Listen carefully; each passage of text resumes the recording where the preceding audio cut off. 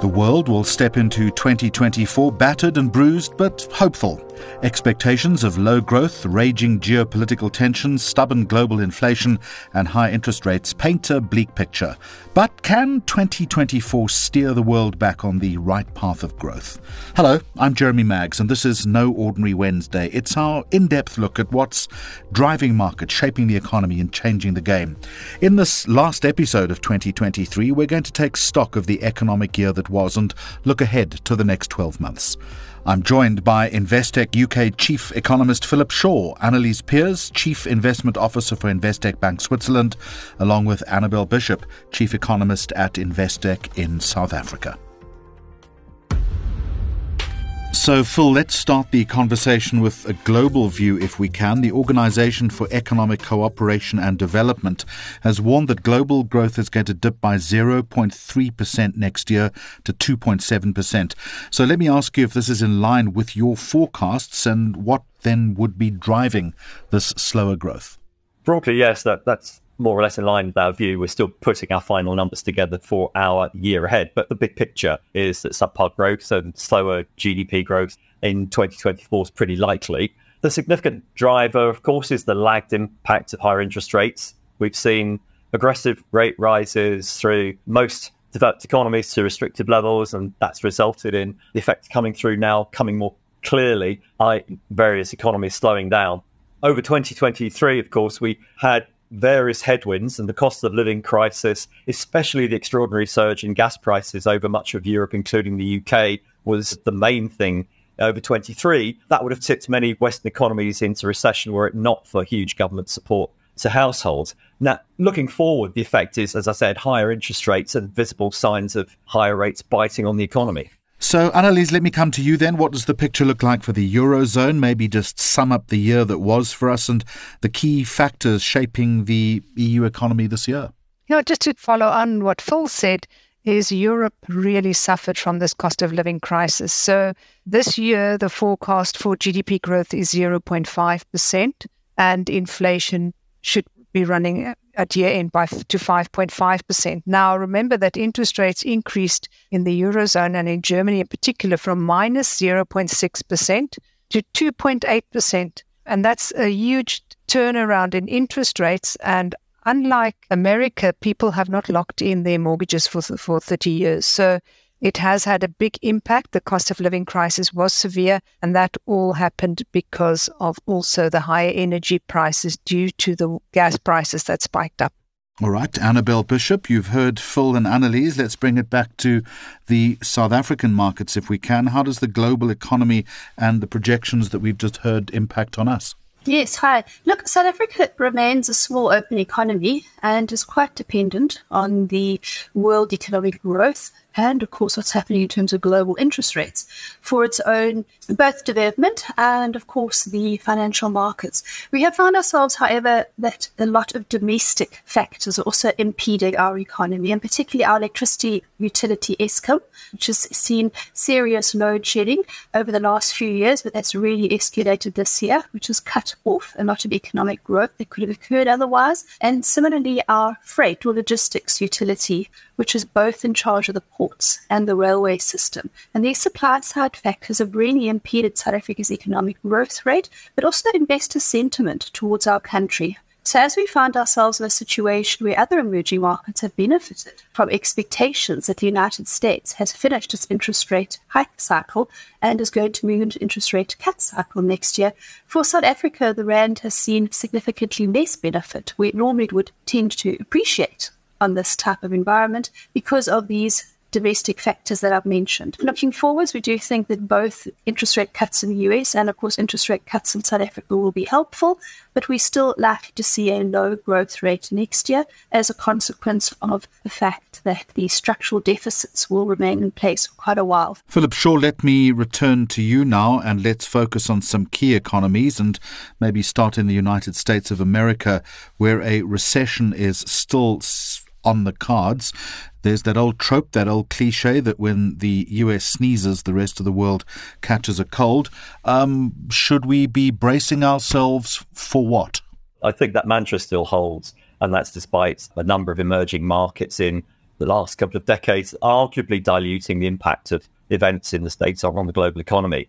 But the US economy has been remarkably resilient over 2023, and that may well reflect continued use of pandemic savings. Also, the tight labour markets encourage job hoarding by employers, and that's kept income supported. But now what we're beginning to see at the moment are signs, and they are still mainly anecdotal, that demand is cooling.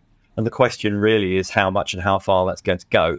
We're not convinced that a recession's imminent or it will happen at all, but we do clearly expect a slowdown in the US economy in response to higher interest rates and the Fed funds target range at 5.25 to 5.5. And that's going to contribute towards a global slowdown we mentioned earlier. But, offset through the course of the year by the fact that inflation is likely to continue falling. And the Fed and indeed other central banks around the world will probably begin to cut rates in mid-2024. Philip, you're talking to us from a very cold London. Sum up the year for us in the United Kingdom, some suggesting that it was unprecedented. What's the expectation as far as the British economy is concerned for next year? Perhaps not quite unprecedented this year, at least on the scale of the global financial crisis and COVID, but still very eventful. And in the UK, we had to deal with the effect of surging wholesale natural gas prices, which one point in late 2022 was something close to 20 times the long-term average. And that's fed through to domestic and commercial energy prices. And typically, gas is a fuel in the UK which heats something like 80% of buildings and has supplied something like 40% of electricity in recent years. So it makes a big difference as to what the gas price is. And the avoidance of a recession in the UK so far, anyway, is largely thanks to energy support schemes. Now, this year in 2023, it did peak the previous year, but inflation was the dominant factor here, caused rates to rise to a 15-year high with volatile markets. And it has been a challenging year. But, perhaps on the other side of that coin, although politics have been eventful as well, we did manage to have just one prime minister this year rather than three that we had in 2022. So that's a point, if you like, of relative stability. A little bit of progress on the political front, but there is an election next year, of course, and an election in South Africa. Annabel Bishop, back to you. Against the backdrop then of the electricity crisis that you referenced, as well as the logistics issues regarding port and rail, what's your sense for the economic outlook for South Africa next year? Something a little better, hopefully? Yes, definitely, Jeremy. In fact, we're looking for at least double the growth rate we have this year. So this year, we're likely to see economic activity expanding about 0.5% year on year. And of course, the inflation rate has been very elevated in South Africa as well. That's been around 6% as an average for this year. Next year, we think inflation's actually going to moderate quite substantially. In fact, in the second half of next year, it's going to not only hit the midpoint of the inflation target, but most likely actually drop below it. And that overall should give us an average for 2024 of inflation really coming in at where the Reserve Bank wants it to be, close to about 4.5%. This is positive for interest rates. Higher interest rates in South Africa have substantially cut off consumer spending. And of course, we've seen a big impact also as well in the effect on businesses and, of course, confidence and sentiment. So a change is certainly expected from an interest rate and obviously inflation perspective next year. And the lift in economic growth, while benefiting from these two factors, should also, of course, come from an increase in renewable energy in South Africa. South Africa has an enormous renewable energy framework and plans going ahead. And of course, many are actually being implemented as well. So we expect to see some significant relief coming through, but not an end to load shedding next year. But as we move out over the next few years, more and more renewable energy will come on board in South Africa. South Africa's electricity is mainly 90% coal-fired. And of course, with the climate change objectives, with the COP28 taking place, and of course, as well with the country objectives to try and reduce the effects that climate change obviously has and limit the global warming, South Africa's move to renewable energy is a significant positive. And it really comes as the infrastructure investment in coal and fossil fuels this country has not only reached the end of its lifespan, but has actually been exceeded well beyond that. And of course, Jeremy, that's one of the reasons why these power stations are failing in South Africa. And there's the older power stations, of course, to make up the majority and resulting in this load shedding that we've been having. So, Annelies, from where you sit then, the Eurozone outlook for the new year is looking slightly better, a little bit more positive than the rest of the world. Some growth expected, albeit less than previously forecast. So what's driving growth in your region, and what's your outlook for the EU next year? So Europe is not just only affected by America. So if America sneezes, as you say, we catch a cold. The problem is that China has not got out of bed after COVID, and Europe is very exposed to China. So hopefully a pickup in Chinese growth will help Europe because we export quite a lot to China. What concerns me a bit is that the euro has been strengthening against the dollar and against most currencies in the recent time, and that's not so great for our exports. On the consumer side, hopefully with interest rates coming down, as inflation drops, so real wages will pick up. That might help a very depressed consumer confidence in Europe. As I said, we're coming from such a low base. It can surprise on the upside, but I am a bit worried about the US recession, that China does not grow as much as we need it to grow. We're still sitting with a war on our borders with Ukraine. Europe is providing a lot of weapons to Ukraine from our side. The problem is that we have to, in Europe, have increased defense spending quite a lot because of this war running here.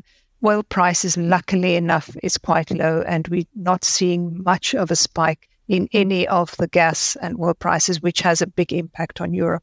So it can surprise on the upside. Hopefully inflation comes below the 2%. Christine Lagarde once again came out to say that they will not cut interest rates while inflation is above their target. So it's a bit of a grey winter, but for the moment it is a warm winter, and that should also help. We'll continue this conversation in just a moment. I would like to remind you to subscribe to Investec Focus Radio SA wherever you get your podcasts. And if you like the channel, please take a moment to rate us. Philip, Annelies has just been referencing China. So now let's take a look at the world's second largest economy. It's been a tough few months for the country. Weak exports, disappointing economic data. Now that China's leadership is pinning its hopes on new economic drivers, give us a sense of what these new areas of growth are that they're focusing on, and are the stars going to align for the Chinese economy in 2024? I think that might be a bit of a challenge there. Certainly lifting COVID restrictions about a year ago and opening up the economy has helped, and this helped the global economy as well, of course, but there are significant headwinds. And one is that if you look at spending patterns through major economies, then that's become more oriented towards services and less to goods, and that's hurt China. And of course, China faces more competition now in the manufacturing space, for example, India. And of course, it's got its well-documented real estate company problems as well. Now, Beijing's tried to orient itself towards infrastructure projects to deliver growth, but recently the People's Bank Governor Pan Gongcheng stated that relying heavily on infrastructure as well as real estate would delay necessary structural adjustment and undermine the sustainability of economic growth in China. So there are real problems there structurally. And in short, we think that, we'll struggle to get 5% GDP growth from China next year. So, Annelies, China is looking for new economic drivers, but in Europe it's all about inflation, which is still a thorn in the side of the European Central Bank going into next year. Its policymakers are clear that the battle to curb inflation rages on and the rate cut conversation is premature, but investors in the Eurozone are already pricing in as much as 3 rate cuts next year. Give me your assessment. It's possible that we have 3 rate cuts, but I think it will really be towards the end of next year. Growth rate here is forecasted at about 0.6 for next year, so it's going to be low growth. It probably needs a recession for the ECB to move quicker. I think April is far too early. Inflation is going to come down, but the ECB will only move once it's gone through the 2% because they want to make sure that the inflation expectations are under control. It's not just about the current inflation rate. It's also about what the consumer expects inflation to be. So they will be far more hawkish because they do not want that to stick its head out down the line again. So as I said, and if China doesn't come through, to Phil's point, that will be another weight on the growth side. And it's only when the growth looks like it's going to recession that they will speed up interest rate cuts. Annabel, you referenced sentiment a little earlier, so let's return. How is investor and business confidence in South Africa going into the new year? And again, we've already spoken about the twin crises at Eskom and Transnet, haven't we? Yes, indeed. And you know what's quite cheering, Jeremy, is that the government, our President Ramaphosa, and indeed his presidency, there's a number of ministers in the presidency and also quite a lot of admin staff. And, generally it's been bolstered quite significantly, almost a mini government in itself, alongside the private business sector are working together, these two groupings, to try and address the three crises in South Africa. Both Eskom and Transnet, as you mentioned, electricity and, freight and logistics, but also, of course, as well, crime in South Africa. Now, interestingly, recently we've heard from FATF, the Financial Action Task Force. You recall we got grey-listed in South Africa this year. That South Africa has actually concluded the vast majority of the reforms and actions that FATF actually requires. So there are now only 5 outstanding. So we have seen some progress in the various action and the task groups, which lead us to feel quite positive about further work being done in this space and also bringing to fruition the type of infrastructure environment that we need to see improved to run faster growth and, of course, boost investor and business confidence, as you say. What is also, of course, quite important is the investment of foreigners into South Africa's bond market. And of course, that has obviously been damaged by the increase in supply. Interestingly, the yield on South Africa's 10-year government bond has moved from 6%, where it was in the 2000s, where South Africa actually had an A-grade credit rating. And that's actually moved to 12%. So a doubling, essentially, of this yield due to a vast increase in the supply of South African government bonds. And, of course, that's had a negative effect on investor sentiment and, of course, as well on the rand. And what we have also found as well, inflation has been a bit elevated, yes, but government has not received much delivery for this borrowing in terms of both the electricity and freight utilities that we've been talking about, particularly, of course, other areas that would benefit economic growth. So that's also been a negative for investment. I think overall in the longer term, we're anticipating that government will work towards fiscal consolidation and improvement in these various areas.